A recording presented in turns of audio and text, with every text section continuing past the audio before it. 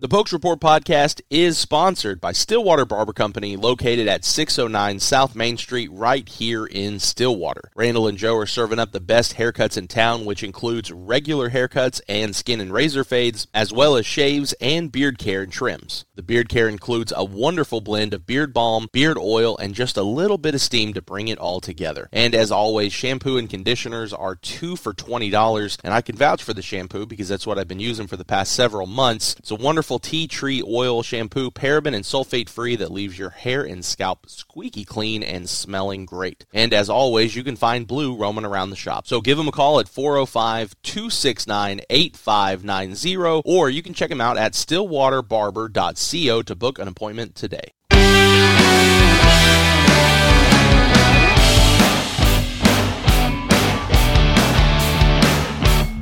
Welcome to the Pokes Report podcast. This is Brian Murphy alongside Zach Lancaster this time. We've got a special guest, Storme Warren, joining us from SiriusXM The Highway, the Storme Warren Show. Also has his own podcast, Exit 209. We'll get into that here in just a little bit. Storme, how are you today? Go Pokes. That's all I got to say. That's it. Podcast. Well, all right. Podcast. Thank you guys for your time here. Yeah, a little bit of a say anything else. A little bit of a different format this week. We're going Zoom. Brian, you have terrible friends. I don't know why you've got weekend weddings in football season, but Brian's coming to us from Dallas, and I'm up here in good old Stillwater. So we're a little spread across the country this week. That's and right. I'm hanging out in Nashville. Yeah. And just went for a walk and got dumped on with water. Absolutely soaked right now. That's the dedication I have, to sprint right back up the hill and dive right onto Zoom. I look like a drowned rat. I tell you what, that is one thing about Tennessee that people probably don't understand, that area of it, how hilly it is. I know that I've been to the University of Tennessee, and you have phenomenal legs by the time you graduate there. You're getting your steps in. My wife and my kids, we went to the Kentucky UT game because my son is a senior there, Jackson. And we went just last weekend, and my wife was like, I had no idea how hilly this was until we're wolfing it for all across that campus. It's nuts. Yeah. So you've got the Exit 209 podcast that you are interviewing. You're interviewing all the stars of country music, how they got to Nashville, because Exit 209, for anyone who doesn't know, is that exit for Broadway. And you're getting that backstory of how they got to the point where they're going to Nashville. So I think I want to spin this a little bit and call this segment, we'll call it the Exit 27 off 412 from Tulsa, where you grew up. Yeah. And so tell us a little bit of your growing up, and there's some connection to OSU there. I'll let you take that away. Absolutely. 31st and Memorial right there in Tulsa. That's where I grew up. I went through elementary, junior high, first part of high school through there. And people always say, it's like, so where do you call home? I said, Tulsa. That's where when you go through puberty someplace, that's basically your root system. I mean, it's the most impressionable years. I was technically born in Cincinnati and lived in Boston, but when I moved to Tulsa, that's when I truly became, I believe, who I am today. And so that is where I truly call home. And it's an honest opinion. It really did shape who I am and who I hope to be. They're just good people there. And my parents both were born and raised in Tulsa, and their parents were born and raised in Tulsa. So the root system is definitely there in Oklahoma. My dad was a Oklahoma State football player from 49 to 53. Number 68, he was a guard and a kicker back when linemen weren't 350 pounds. He's about a buck. I could see Sam Mays giving that an effort back in Sam Mays would win the Heisman Trophy 4 years in a row because no one would be able to stop him. It's awesome. But yeah, it's so from the time I was 10 years old, we'd drive out to Stillwater and go see games at Lewis Field. And so that became a tradition starting at 10 years old, and we never missed a year going to at least one OSU football game. And it's a tradition I've tried to keep going with my kids, as you know, Brian. You've met my entire family, and we're part of that. You guys are, and your buddy Jay are definitely part of that tradition as we go on. But growing up in Tulsa, it was great. As you know, Tulsa's laid out in a grid pattern. And when you got a bicycle in a grid pattern city, you can't get lost. You can't screw it up. And you're just going in city blocks to your friend's house. You could ride your bicycle from 31st Memorial down to the ice skating rink at the Williams Center Forum. and not having any problems. It was just an easy bike ride in, an easy bike ride out. And, parents said, just come back before sundown. And it was a great place to grow up. Now, you talked about your dad being number 68. How did you find, there's a picture of your dad that's floating around the unit. And how did you guys find that? That's really one of the wildest stories I think we'll ever have. My sons both started going to OSU football games at the age of 10.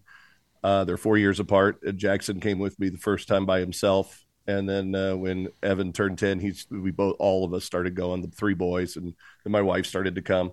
And a tradition is to go to the student union before the game and go get the brand new sweatshirt, the brand new swag. It's a rite of passage. You can't go to Stillwater and not pick up a new piece of swag.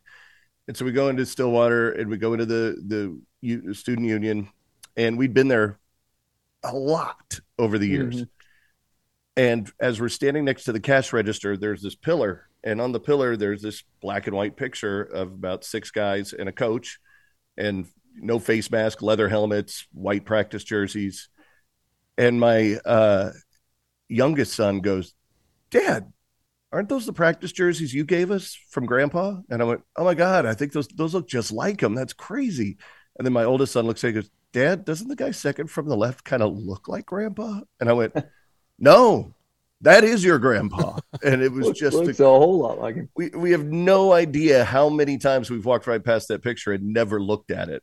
And I mean, it just emotionally just hit me. And I'm just like, God, he's here. It's like, it was really a nice piece. I get emotional talking about it because it was such an impactful moment. And so I went to the manager and I said, "You have 2 choices.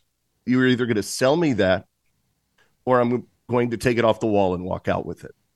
And he goes, "I'll do you one better. I think I know where I can find it in the archives, and I'm going to send you a copy."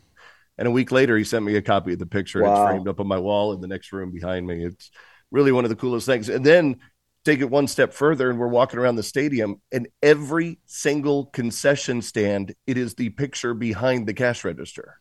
That's cool. Oh my goodness. At T. Boone Pickens. It's like they only took one picture of the football team over the entire history of the program, and it's that one with my dad in it. And it's so weird. I think it's just my dad's way of saying, "Keep coming back, son." Well, and that's cool. Whenever you guys come over, do you all go get a picture with it every year? As the kids have gotten older, it's a really cool thing. It's neat. And that picture will end up in their house one day, Yeah. So how did from Tulsa to Nashville?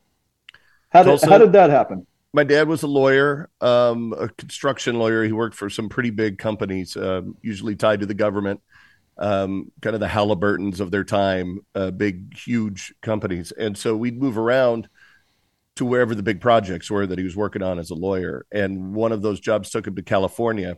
And so I finished up high school in Ventura, California, little beach community, very different than Tulsa, Oklahoma. I mean, there were no hallways in the school. There were palm trees and seagulls. It was just very big culture shock going from Tulsa to Ventura, but I loved it. It was a great place to finish up high school. And I started radio in Tulsa at 13 years old. A guy named Mel Myers worked for 14K, 92K in Tulsa. And he took me under his wing after I took a field trip in junior high. And he goes, "Come on back if you ever want to keep learning." So I did the very next day and kept going until at 14, he gave me my own radio show. So I used that backstory because by the time I went to California, I went, great, I'm just going to keep the ball rolling. This is going to be easy. I've already got my own radio show. I'm established. Yeah, but this is Southern California. They didn't care about my resume in Tulsa, Oklahoma. They're like, yeah, cute kid. Go back to answering request lines, which I did and started from scratch and clawed and started working for a place called Pirate Radio in Los Angeles, which is a Scott Shannon glam rock station. It was the number 1 station in America at the time, and short-lived because Nirvana came and killed glam rock and put it into that station. But then I started working for CNN, which was in the same building while I was going to college at Cal State Northridge. And long story short, my idol of all times is a guy named Charlie Daniels. You may have heard of him. Devil Went Down to Georgia, first album I ever bought as a kid. And I got a chance to do an interview for CNN's entertainment show. And I was working as a cameraman. I had no right to work for their entertainment show as a producer, but the guy said, "I'll give you a shot." You do an interview with a celebrity, any celebrity. I'll give you the cameraman and the editor. And if we like the story, we'll air it on Showbiz Today. And if we like it and air it, you get a chance to do another one. I went, all right. I figured I had one chance at it. So I reached out to Charlie Daniels, who I knew was playing in Santa Ana, California. Reached out, called the number on the back of an album I've had since 9 years old to his office, and reached out to CDB in Mount Juliet, Tennessee. And I'm like, hi, yeah, I'm Stormy with CNN. I was 18 years old. I was like, just wondering if I could interview Charlie Daniels for CNN. And his publicist, Paula Zygas, goes, CNN? You're with CNN? Absolutely, you could do a interview with Charlie Daniels. And the ball got rolling. They aired the story. He kept coming back to CNN over the next few years, and he's the one who said, you got to come to Nashville because you're finally getting pretty good at this. It's, LA doesn't need you. Nashville needs you. And he was right. I mean, not about needing, but he was right about the move. And we were staring out over the skyline of Los Angeles, and he had his arm around me, and he goes, son, I've been coming to Southern California for 40 years. I've seen this place chew people up and spit them out. They'll make another one that looks just like you. They don't care about you. Nashville will care about you. 2 weeks later, packed up all my stuff, put it in the back of my pickup truck, and drove to Nashville and never looked back. Holy cow. Yeah. His wife actually found me the first house that I rented, which is crazy. Hazel. She's a goddess. No kidding. Oh, yeah. That's really cool. To finish that story now, flash forward many, many years, 30 years, and Charlie has always been a part of my life. All my life, there's always been Charlie Daniels. From when I launched my own TV show, he was there at the launch party. When he got his Lifetime Achievement Award, I was the one who surprised him by giving him the speech. And it was titled, All My Life, There's Always Been Charlie Daniels. I hosted his charity fundraiser events for the Journey Home Project for years. I hosted his volunteer jam, the legendary Charlie Daniels volunteer jam, for years. And then when he died, his manager, David Corlew, and Hazel called me and asked me if I would officiate his funeral. And you talk about a full circle moment. For the first album you buy as a 9-year-old kid to saying goodbye to your idol, officiating his funeral. It was, I don't know, a cycle like that. How did you make it through officiating the funeral without? Charlie made sure I did it. You could feel me. He's like, you're not going to screw this up. And Vince Gill came up to me to give me a hug, and he goes, you got this. And we did. We made it through. It was hard, the hardest thing I've ever had to do, but it was a powerful moment. But because of Charlie Daniels, because of Mel Myers in Tulsa, Oklahoma, I'm now 40 years into a career that I pinch myself every day that I have. Well, and FM radio, AM radio, FM radio has been around for XM radio, still relatively new. How did that 20. Opportunity come about? About 20 years, I guess. Is that what it is? Yeah, I've been there 16 years at SiriusXM. I was doing my own show on Great American Country called Headline Country, and it was an entertainment news magazine show for country music. And we own our own production company, and we created it and put it out there. And it was running for a few years, and John Anthony, the program director of The Highway on SiriusXM, reached out to me, and he goes, I want to take what you're doing on television and give you a platform to do it on The Highway on SiriusXM. And for me, it was a great reunion to radio. I had missed it. I'd been off of radio for a few years. And just to get the chance to go back to the platform that I love dearly excited me. And 16 years later, they haven't figured out that I can't do this yet. So, hey, keep tricking them. I know. I'd never told them I knew what I was doing. So. I think I might know the answer to this question, but when you Tulsa to LA and you work your way up to CNN, what was that, I'm here moment? We were sitting there and you're like, okay, I mean, this is it. I mean, I'm no longer just a kid. I'm doing this. It's interesting, but always starting so young, 13 years old, I've never been able to shed that feeling that I'm still a kid. It's a feeling. I had to make a big self-evaluation, an audit on myself a few years ago to stop expecting that moment to come, because I don't think it ever will. And I go back to a conversation I had with my dad on his deathbed. I said, Dad, when am I going to feel like an adult? And he goes, son, I'm still 17. And so I think it's just something that you will never, you're expecting something that isn't, why do you want to feel that way? If what gave you the drive to do what you do was being a kid and being hungry and being starved, why would you want to shed that? And so I hope I always feel like the kid. Yeah. Well, and with the World Series just ending last night, that's why all of those players are still playing. Right. They play There's the still boys' stickball game. in the backyard. Mm-hmm. That's right. Just a few more people watching Jordan hit one 450 feet over the batter's eye. My well, goodness. and probably a few more $1 million than the money they were getting, the $5 per home run when they were 12. But ask any one of them, they would do it for free. Absolutely. Well, I mean, you look at there's the photos from the pandemic. You've got players that are going back to the Dominican and players that are going back to Puerto Rico, and they're out there in the street just trying to take reps and doing whatever they can do. I mean, it was for love of the game, absolutely.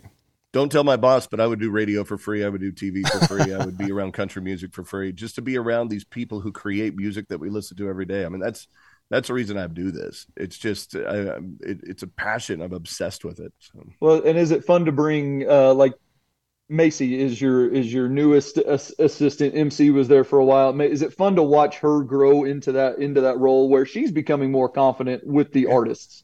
Yeah, it's great. And she's no spring chicken. She came in with some great experience from Atlanta, and it is a whole new world in Nashville because the relationships with the artists are much closer because we're all living in the same city. So we run into each other a lot more. When you're in Atlanta, the artists occasionally come through, but in Nashville, they're always around. So yeah, she's kind of taking a sip from a fire hydrant a little bit, just having that access to the industry.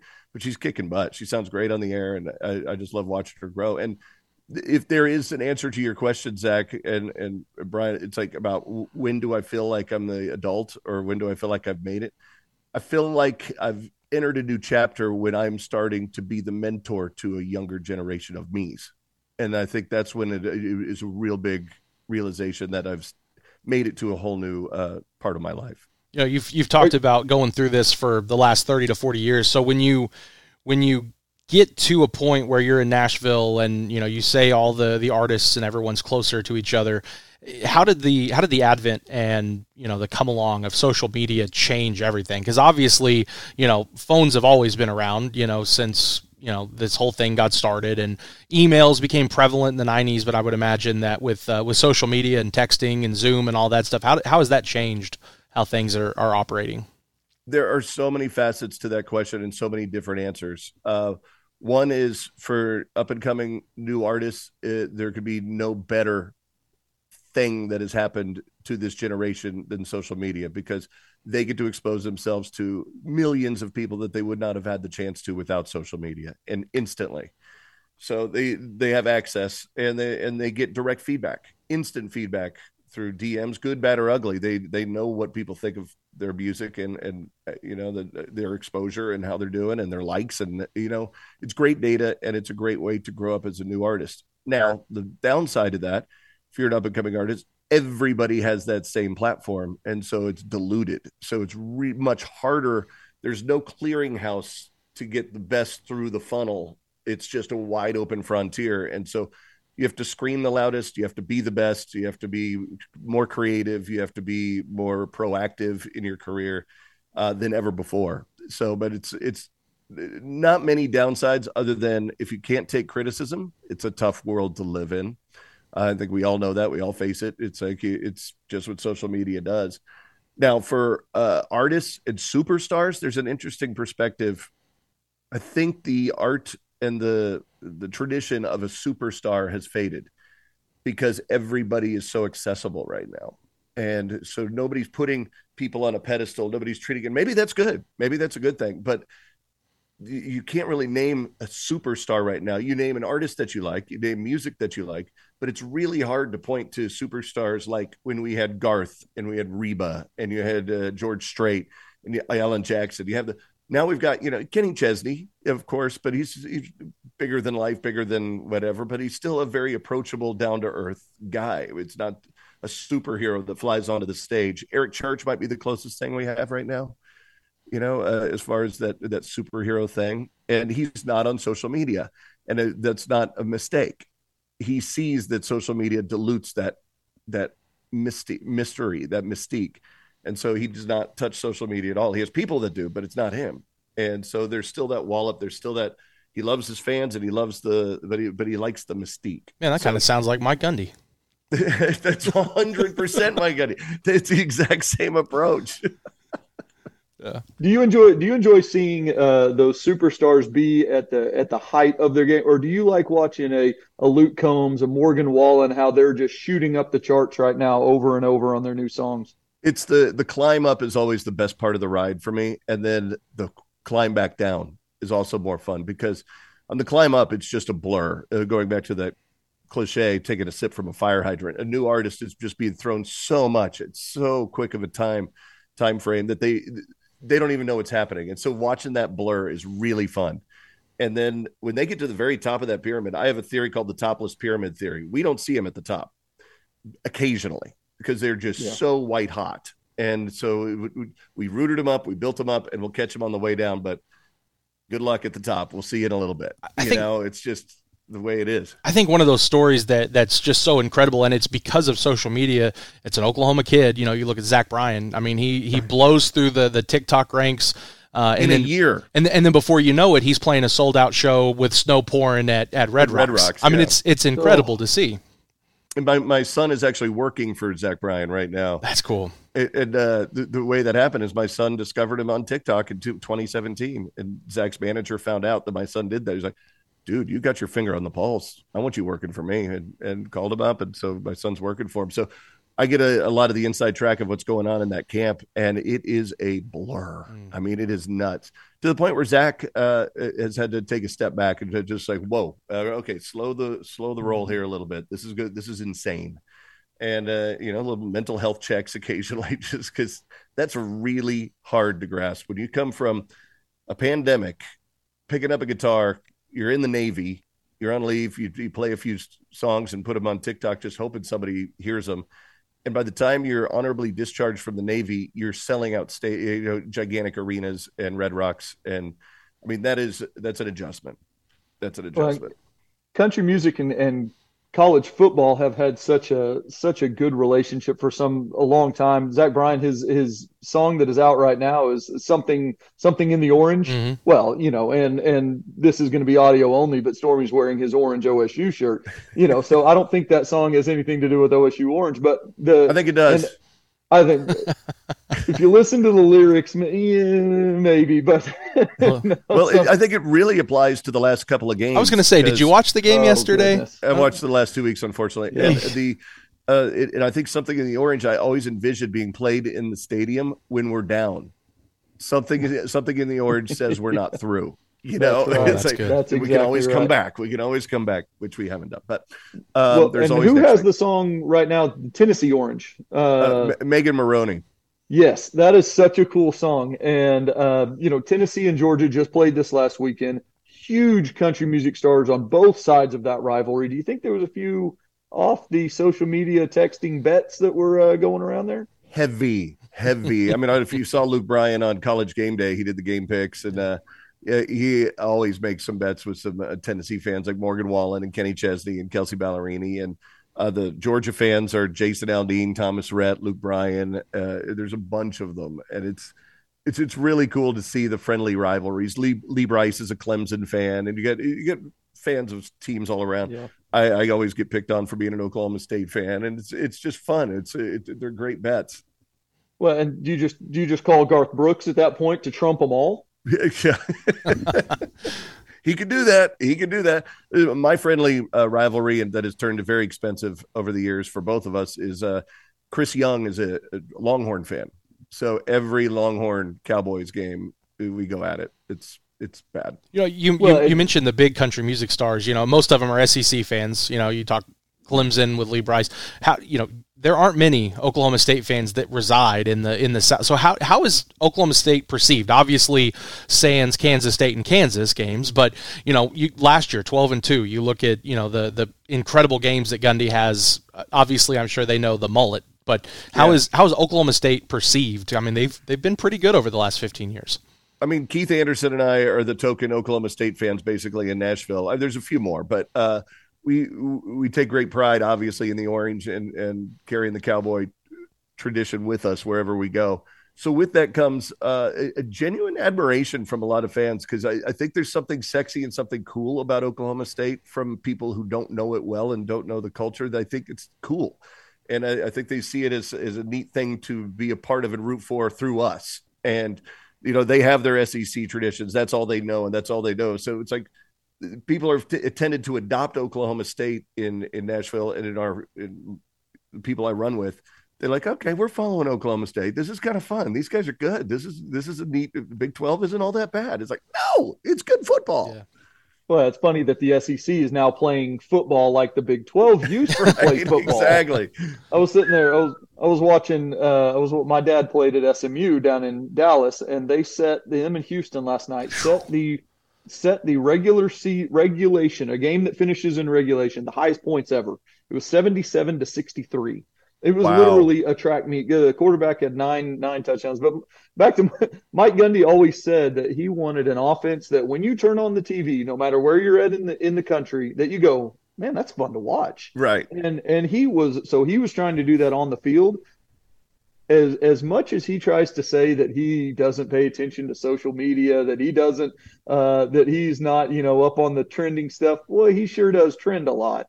Yeah, he knows and he got in early on that with that "I'm a man, I'm 40" speed. That was early Facebook, YouTube. Yeah. So he may be a little smarter than you give him credit for. Oh, he claims he's got a smart team around him that is helping him make these decisions, but I think a lot of it has to do with him. Now, when I know that he and other OSU dignitaries have come to Nashville for a nice little vacation. When they come to Nashville, are they able to kick back? Are they able to go to the spots they want to go and relax a little? Yeah, I mean, Coach Gundy and his wife and Johnny Barr, we miss him at Oklahoma State, and some other people that will come out. Chris Young with the tennis team, and they'll come out and. It just truly just our tourists in Nashville and go out to all the bars and all the honky tonks and Gundy as well. And he just wants to go listen to live music, have a cold beer and chill. And he can do that. He can't do that in Stillwater. He couldn't do that in Oklahoma City. He couldn't do that in Tulsa and probably not even Dallas, but he could come to Nashville and totally disappear. Maybe one or two people in a bar will recognize who he is, but he just kind of drifts into the woodwork and he loves it and he'll soak it in and just have the time. We'll all have the time of our lives. It's when he says he's coming out. I look forward to it. We haven't had a bad time yet together. Well, now you're coming to his town this week. Are you going to be able to come over and relax? What all do you like to do whenever you come to Stillwater? Going onto that campus is truly the closest thing I have to feeling like I'm coming home. I sigh. There's like an exhale when you step onto that campus. It just feels comfortable. It feels like a part of you. It's like you're putting on your favorite jacket or your favorite sweatshirt, and you just go, this feels great. So I spend as much time as close to campus as possible. Eskimo Joe's, our boy Tim Holland, and the rest of the gang. I mean, it's just all those typical places to go and hang out, but it's just be a part of that atmosphere on a game weekend. And even on quiet weekend, there's just something really cool about the whole atmosphere of that campus. I love that hotel, the Atherton Hotel, the Ranchers Club. I love just walking, seeing the new buildings that are going up, which seems to be the campus looks a lot like Nashville does. There's a new building every 10 minutes. And it just always a crane in the skyline. Yeah, exactly. It's growing. It's a lot different than the campus I went to at 10 years old with the aluminum bleachers at Lewis Field. I live 2 blocks north of Lewis on Hester. That was born in Stillwater 91, and we would we'd walk walk down Hester to the stadium, and you could see the rust underneath. But once you got into it, I mean, the 90s it was bad football, but it was something special to be a part of there. There's a girl that I went to junior high in the first part of high school with, and we were touring campus, and maybe about midnight, and we broke into Lewis Field. We hopped because it wasn't quite the high-tech security that's there now. No. I think it was a chain link fence, and you just kind of hopped it, and we just laid there on the 50-yard line on the OSU logo, and it was just like one of the coolest things to do back then. It was great. Yeah, well, it's impressive. And now your access to tell the story of a couple years ago. They've been doing the orange on the screens now for only a couple years. It's lights up the town in orange.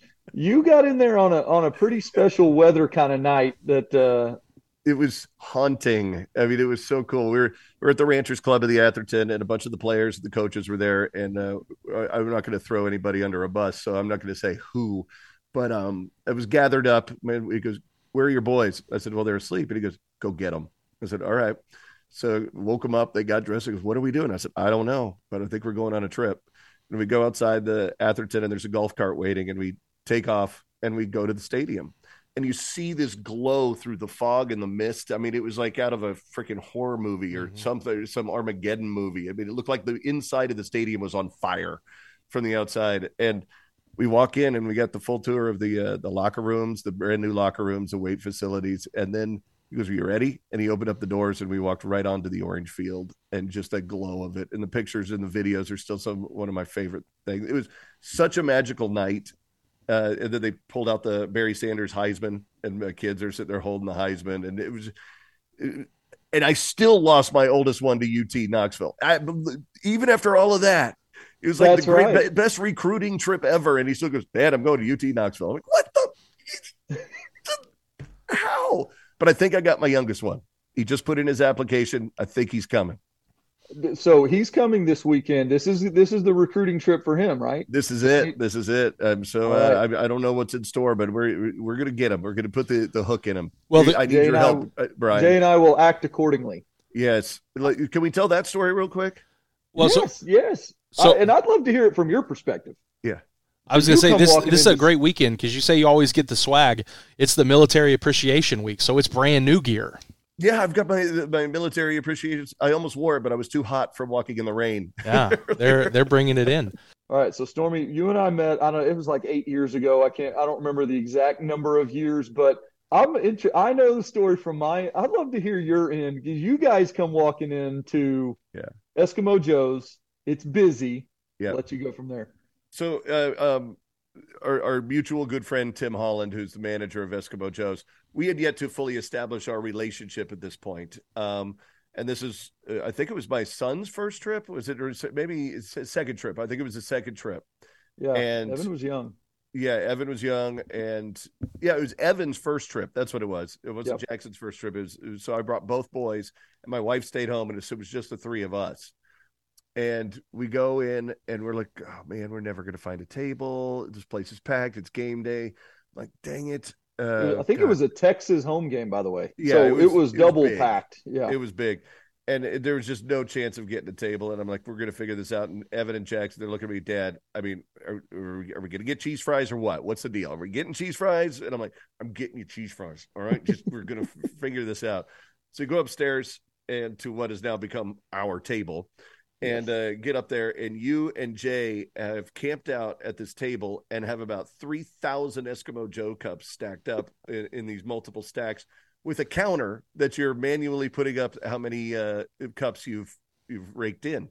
Yep. And you're taking cups as donations. People are buying you cups. People are giving you the cups they've drank out of, and you're just collecting them so that you guys can restock your Oklahoma China cupboards and also hand them out as Christmas gifts. Because that's right. That's what you do. That's what Jay needed them for. Yep. And so I'm like, "Here you go. Good to meet you. I'm Stormy. This is my sons, Jackson and Evan.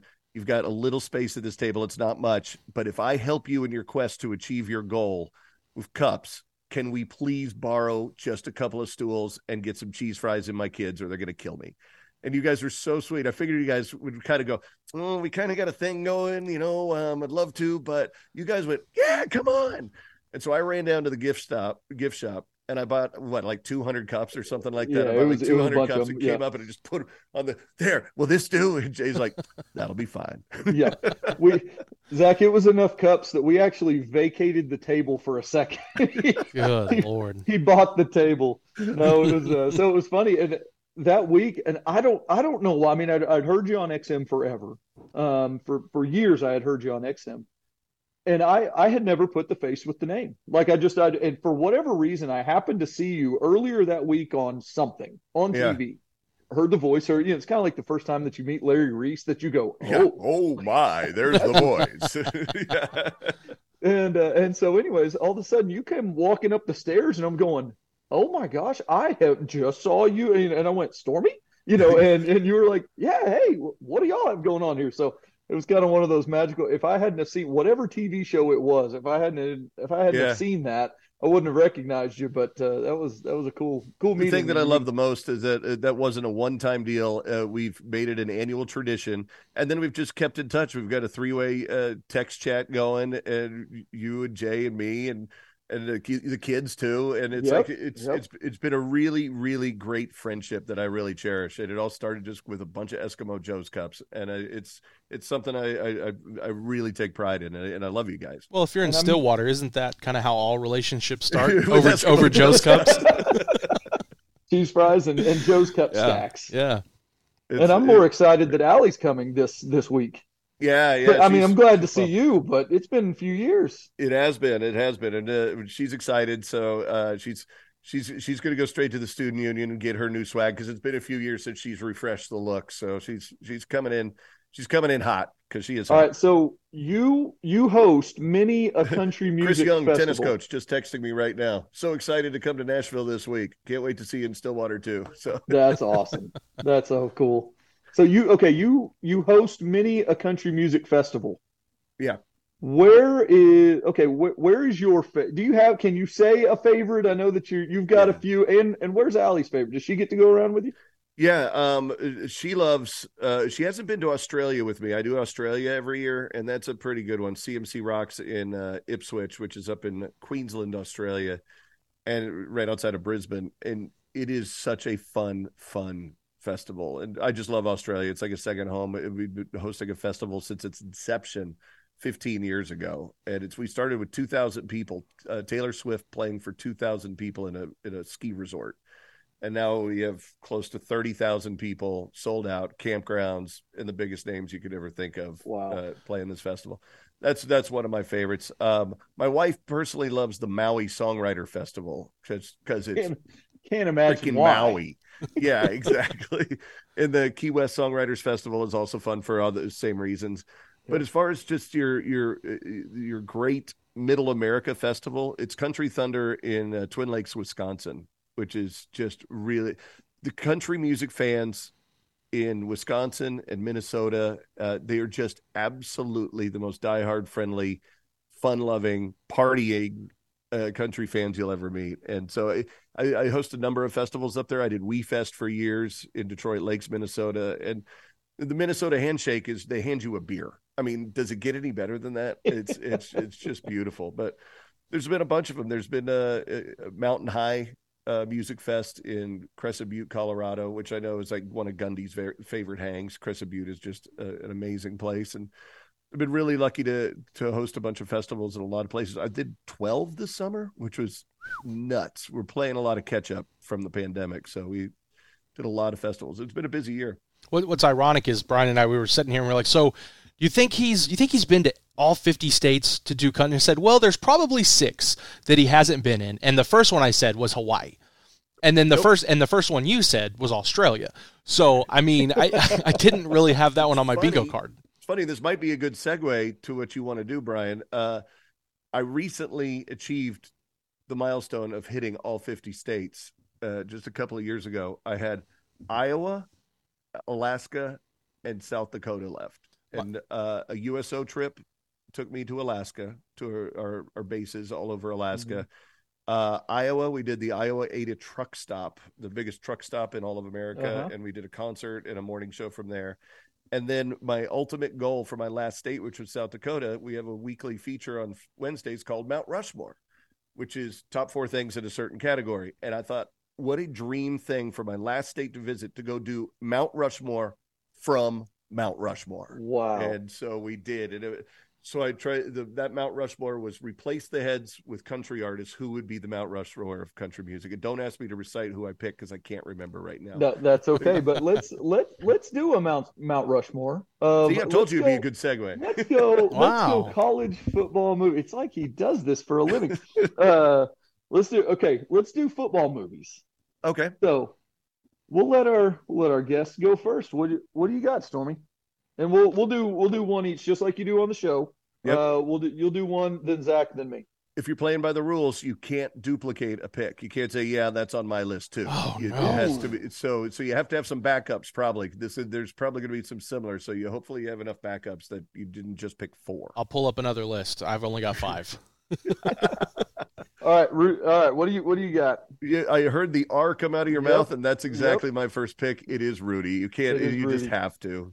And I don't know that you can watch Rudy without tearing up a little bit when the old man says this is the most beautiful thing these two eyes have ever seen. And I think my kids have heard me say that every time I walk into T. Boone Pickens. Every single time I say, "Mine eyes have never seen a more beautiful sight." It's just that you have to do it. And they can't give you a hard time anymore to say, Dad, it doesn't change. It does now because we now have names up there: Barry, Thurman, Walt. Yep.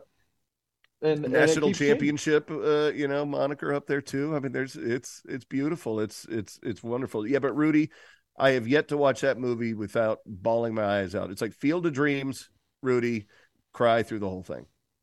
All right, Zach? Who's next? I'm going R as well, but I'm going Remember the Titans. Oh, yep, that's it. I can watch that all the time. Okay, gonna wipe that one off my list. Thank you very much, Zach. All right, I've got my number one is going to be Varsity Blues. Oh, almost on my list. You just like the whipped cream scene. That's all. Well, and for Varsity Blues, I give it a 10. I give it a 10. We're going to leave the rest of that scene alone. All right. Yeah, I think we'll be all right. All right, Stormy. Round two. I'm going to pick Kevin Costner in Draft Day. That's an underrated movie. Yeah, but definitely. That's one that my kids introduced me to. They said, "Dad, you've never seen Draft Day?" I said, "No." Now I watch it about 4 or 5 times a year. I think when you see the fact that it's the Cleveland Browns, that scares people away. But it's an underrated movie. It's really solid. And it's tense. You're so stressed out at the end. You're like, oh, God, what's going to happen? It's really, really well done. Great movie. I love Kevin Costner in anything he does, and he's he's perfect. And a lot of people wouldn't pick that as a football movie since it's such, an inside business side of it, but I think it's very much a football movie. Well, it's like Moneyball. Moneyball's a baseball movie. Yeah. My second one, I'm going The Replacements. All-time iconic. I've never seen The Replacements. Oh, it is so good. Oh, my gosh. He's Whitey. All right, I have my homework assignment. I got to see The Replacement. Very good. Yeah, no, that's a good one, Keanu Reeves. For my second one, I'm gonna go Little Giants. Ugh. I'm a big fan of the Little Giants. That was the last one. You know what our run game needs right now, guys, is the annexation of Puerto Rico. Christmas. Is it back to me? Run the ball. Yep, you're up, Stormy. We're gonna win.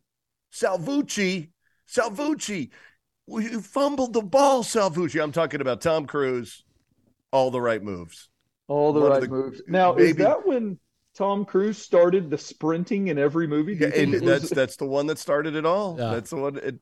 I fell in love with Leah Thompson in that movie. She was just unbelievable. And Craig T. Nelson is the coach. Other than Billy Bob Thornton in the movie Friday Night Lights, there may not be a better football coach in a movie than Craig T. Nelson. Well, it makes sense. Coach. Yeah, he was coach. Yeah. I don't know. I may have one on mine. Here we go. All right, go ahead, Zach. I appreciate the segue. Homage to our great friend Dion Amade. I'm going Friday Night Lights. No, Friday. Wipe that one off the list. I set you up for that one. All right, so Stormy, we have to ask: Friday Night Lights the movie, Friday Night Lights the TV show. Which one's better? God, they're totally different experiences. Yeah.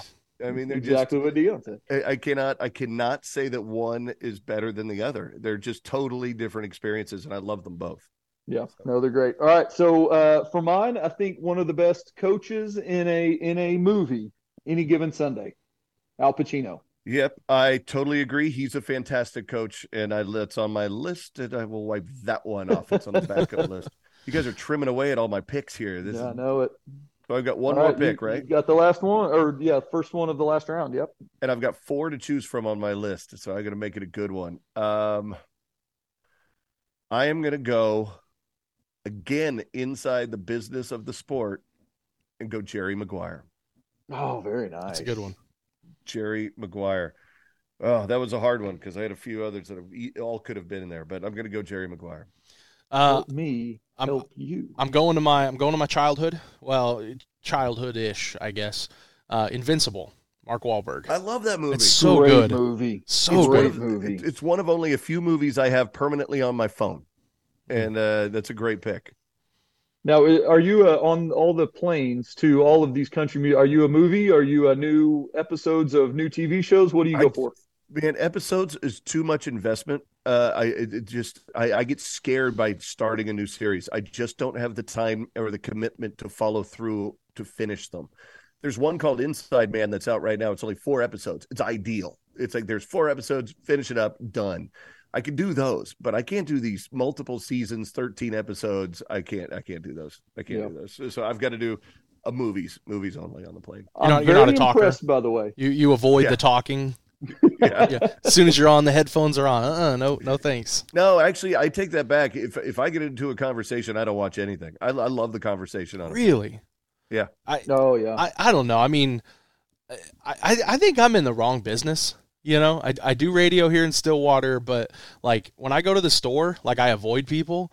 When I get on a plane, if I'm with my wife, then we obviously have conversations, but like don't make eye contact with people. My headphones are on as soon as I get into the airport. Like, no thanks. That is so that's atypical. That's for people in the entertainment business or radio or broadcasting business. That's 90% of the people are not extroverted. Yeah, they're introverted. It's just I don't know why that works, how that works. And I'm very outgoing. I am my father. My dad can walk into somewhere like a museum. He could go to a funeral and have conversation. I mean, he could just talk to anybody. And I'm that way, but I think I'm growing out of it. I don't want to talk to people. There's a great line in the movie Barfly. Mickey Rourke says, "I love people. I just like them better when they're not around." That's it. That's the one. Twitter bio updated. My last one, the last one on the Mount Rushmore here is the program. Great one. That's one I haven't seen in a while, and I need to go back and watch it. But that's a great one. I love it when the freshman comes up and the freshman running back comes up and introduces himself as new running back, and the other guy shakes his hand. And he says, "Starting running back." Well, it's kind of the coach's version of draft day. Yeah, he's got to put together the national championship team, and or he's losing his job. Great picks. You mentioned his name before. We have to give a shout out to our boy, the voice of Cowboys. That is Larry Reese. And Larry Reese and Keith Anderson, both alumni and huge supporters of Oklahoma State. They're both buddies of mine. And we did a hometown story on Keith Anderson in Miami, Oklahoma. And that's where I met Larry Reese for the first time. And it's just another friendship that I cherish so much between the two of those guys. And Larry is just, could you ask for a better ambassador for a school than Larry Reese? No, I don't think so. And that was actually, I enjoyed the football movie Mount Rushmore, but it's so hard to put together an Oklahoma State Mount Rushmore, because when you think Oklahoma State Mount Rushmore, you think, oh, well, obviously Mike Gundy, Barry Sanders, Robin Ventura, you think of these giants in sport. But then you get into people like Larry Reese, I mean, it's just like, how can you not put a guy like Larry Reese on an Oklahoma State Mount Rushmore? Every university in this country would be blessed to have a Larry Reese. I mean, maybe every school has one. I don't think so. I think he's this very special person with a passion and a commitment to the university that I've never seen bouncing around from school to school. He is Oklahoma State. Well, and I bet a lot of people don't know that he's more than the voice of Boone Pickens and Gallagher Iba. That he's a booster, organizer. He's alumni. He is an incredibly important role. Yeah, he might, of all the people in the athletic department, like, yes, he's the voice. And I've been to a few stadiums around the Big 12. I've been to professional stadiums, and Larry Reese has spoiled Oklahoma State, because there are some people like, I don't know how you got this job as the PA announcer when you have people like Larry Reese floating around.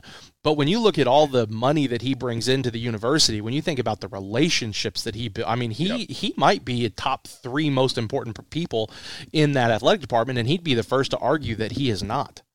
It's funny, and I mean, very few people could say they were best friends with Eddie Sutton. Larry Reese could say he was best friends with Eddie Sutton. Yeah. And it's just, like I said, every university would be blessed to have a Larry Reese going, "The Cowboy first down." I mean, it's just like, Yeah, I hear it. I watch it from TV here in Nashville, and you hear that voice echoing over the airwaves, and it's just like, But is there a call better than third down upcoming for the visitors?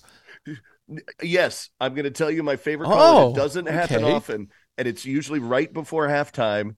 And if, say, the score is 24-24, and he'll go, it's tied up at 24, and we've gone absolutely nowhere.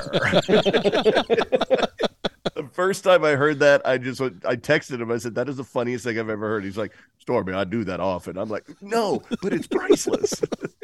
And we've gone absolutely nowhere. That's good. Well, and I think they just got the for the visitors back. Yeah, that was not to throw shade, but that was a Mike Holder decision. He thought it, he didn't like that. He thought it was disrespectful because I was having a conversation with someone. And it's supposed to be disrespectful. Yeah. I was having a conversation with someone up in the booth, and I can't remember who it was, but I think they said it was someone from Nebraska that said they did not care for that towards the end, and so it was something that they were like, okay, you know what, let's kind of phase that out, and then a couple years later, Chad Weiberg is the athletic director, and he's like, yeah, that's not disrespectful. You're in our place. You are a visitor. You're in our place. You're a visitor. There's nothing wrong about that. No. It's like phasing out the car keys. You can't do that. No. You can't phase stuff out. You got to shake the car keys. You got to shake the car keys, man. All right, last one for me. Stormy, where we kind of hit a little bit of a rough patch here. The good news is we don't have to go back to the state of Kansas anymore. Jeez. And we don't have to play anybody else with purple. So Zach, remember on the podcast last week I said red plus blue is purple. I said it was an issue. Yeah. But Stormy, where do you see the rest of this year going? 6-3 right now, already bowl eligible. Speaking of Larry Reese, I remember after college that him announcing that we're bowl eligible, get your bowl tickets, and people going crazy for that 6th win. We asked KU yesterday. We know where Kansas is at. But we've had 3 losses this year, and all 3 times they've stormed the field on us. So, where do you see the rest of the season going for us? Man, just from my perspective, Gundy obviously has his own, and everybody's got their own opinions. I read them all on social media. I think we're dinged up. I think we're just absolutely dinged up, and we're not the same team that beat Texas. We took a beating in that beat up of Texas, and we're still healing. I think we've got a shot cleaning the slate for the rest of the season. I think we could win the rest of them out. If we do, there's still some stumbling blocks for a Kansas State. There's still stumbling blocks for some other teams that there's a way outside chance we might still be competing for the Big 12 championship. Now, do I think that's going to happen? Probably not, but it would be great to end the season with a Bedlam win, probably one of the last Bedlams ever, right? I mean, which is this one at least down in Norman, more, maybe. Yeah. There could be one more down in Norman. Yeah, which is crazy. And West Virginia we can beat, and Iowa State. Hopefully they had a big win though this weekend. They're a little scary now, but I think we can win the last 3. And if we do that, then I think it's going to turn out to be a good season. It'll still be a disappointment in a lot of people's minds. You don't lose to Kansas ever, and we lost to both of them. And it just is one of those things that I think you chalk up to being dinged up. I mean, we're quarterback wise, offensive line, everything has just been a mash unit for the Cowboys this year. Yeah, I think I'm proud the of them. Biggest thing you said right there is it's not the same team that played Texas. No, it's you not sent me the same that team that ended Texas. You sent me that message yesterday. You go from a top 10 team in the country, and you could see the warts. I think Oklahoma State kind of smoked and mirrored its way through some issues. Sure. I think Spencer Sanders covered up a lot of issues. You go from a top 10 team in the country to scoring once up before halftime against Kansas. You go 6 quarters without scoring points, and I think they gave up close to 1,100 yards in those 2 games and over 500 on the ground. When you look at this team, they're incredibly banged up, and I think that's going to be an issue moving forward. But you've got 2 winnable ball games at home. OU, they're not playing great. It's in Norman. That's going to be incredibly difficult. I could see it very feasibly going 2-1 in the final 3 games. I mean, Iowa State, like you said, coming off a win. They're a beatable team. West Virginia is really struggling. Both are at home. What last thought for me? Bedlam, is it going to be like a 6 a.m. kick on Comedy Central? Is that where Pistol Peter on Twitter? Did you see Pistol Peter on Twitter? Yeah. He's 7 a.m. on the Ocho. Slap it on the Lifetime network. Yeah. That's exactly right. Yeah, it was rough. Yeah, I've seen so many different versions of that where one of them's on OETA Plus. make you pay for public TV to watch this ball game. Oh, it's awful. Stormy, thank you very much for your time today. Thank you for all your continued love for Oklahoma State. And I can't wait to see you this weekend. By the way, I'm proud to be a student. I mean, it's pretty cool. How close to graduation are we? I think I'm going to make it by May. That's the goal. Wow. So I think hopefully I'll be doing the walk in May, but if not, definitely in the fall. How did that come about? Why'd you decide, man, I've got just a couple more credits? It's been eating at me, and I went to Cal State Northridge while I was living in LA, and it just never fit for me that's where I was going to get my degree from, and I think that's why I never finished. I was already working in radio and television and doing all this stuff, and at school at a university I really had no connection to, just didn't seem like a top priority. And I figured if I'm going to finish a degree, I'm not going to go back through this school that I mean, and no offense to Cal State Northridge, but it just wasn't me. Yeah. And Oklahoma State has always been a part of me. I bleed orange. And so I thought if I'm going to finish this, I want to finish a Cowboy. Oh, that's really cool. So that means Iowa State and a graduation trip? I think so. I'm hoping so. Cross your fingers. That's right. That's Save really the table. Cool. Will Jackson graduate this? Yeah, he graduates in May, so he'll be a volunteer grad in May, and then maybe a Cowboy for me, and then my son coming in, cool. Freshman. Hopefully, cross your fingers. Absolutely. We're going to do our best this weekend. Stormy, if I can get accepted into Oklahoma State, all right, anybody can get accepted into Oklahoma State. I don't think that's the crossing fingers he's Yeah, trust me, it's not a we appreciate you joining us on the Poke Sport Podcast, Stormy. And it's been an honor. Best wishes, and hopefully see you Saturday. Definitely. I'll see you at our table.